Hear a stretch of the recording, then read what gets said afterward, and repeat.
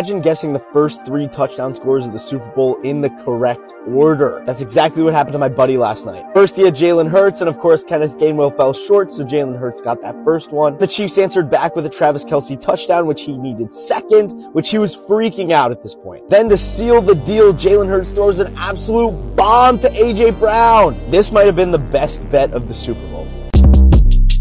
Short Cast Club.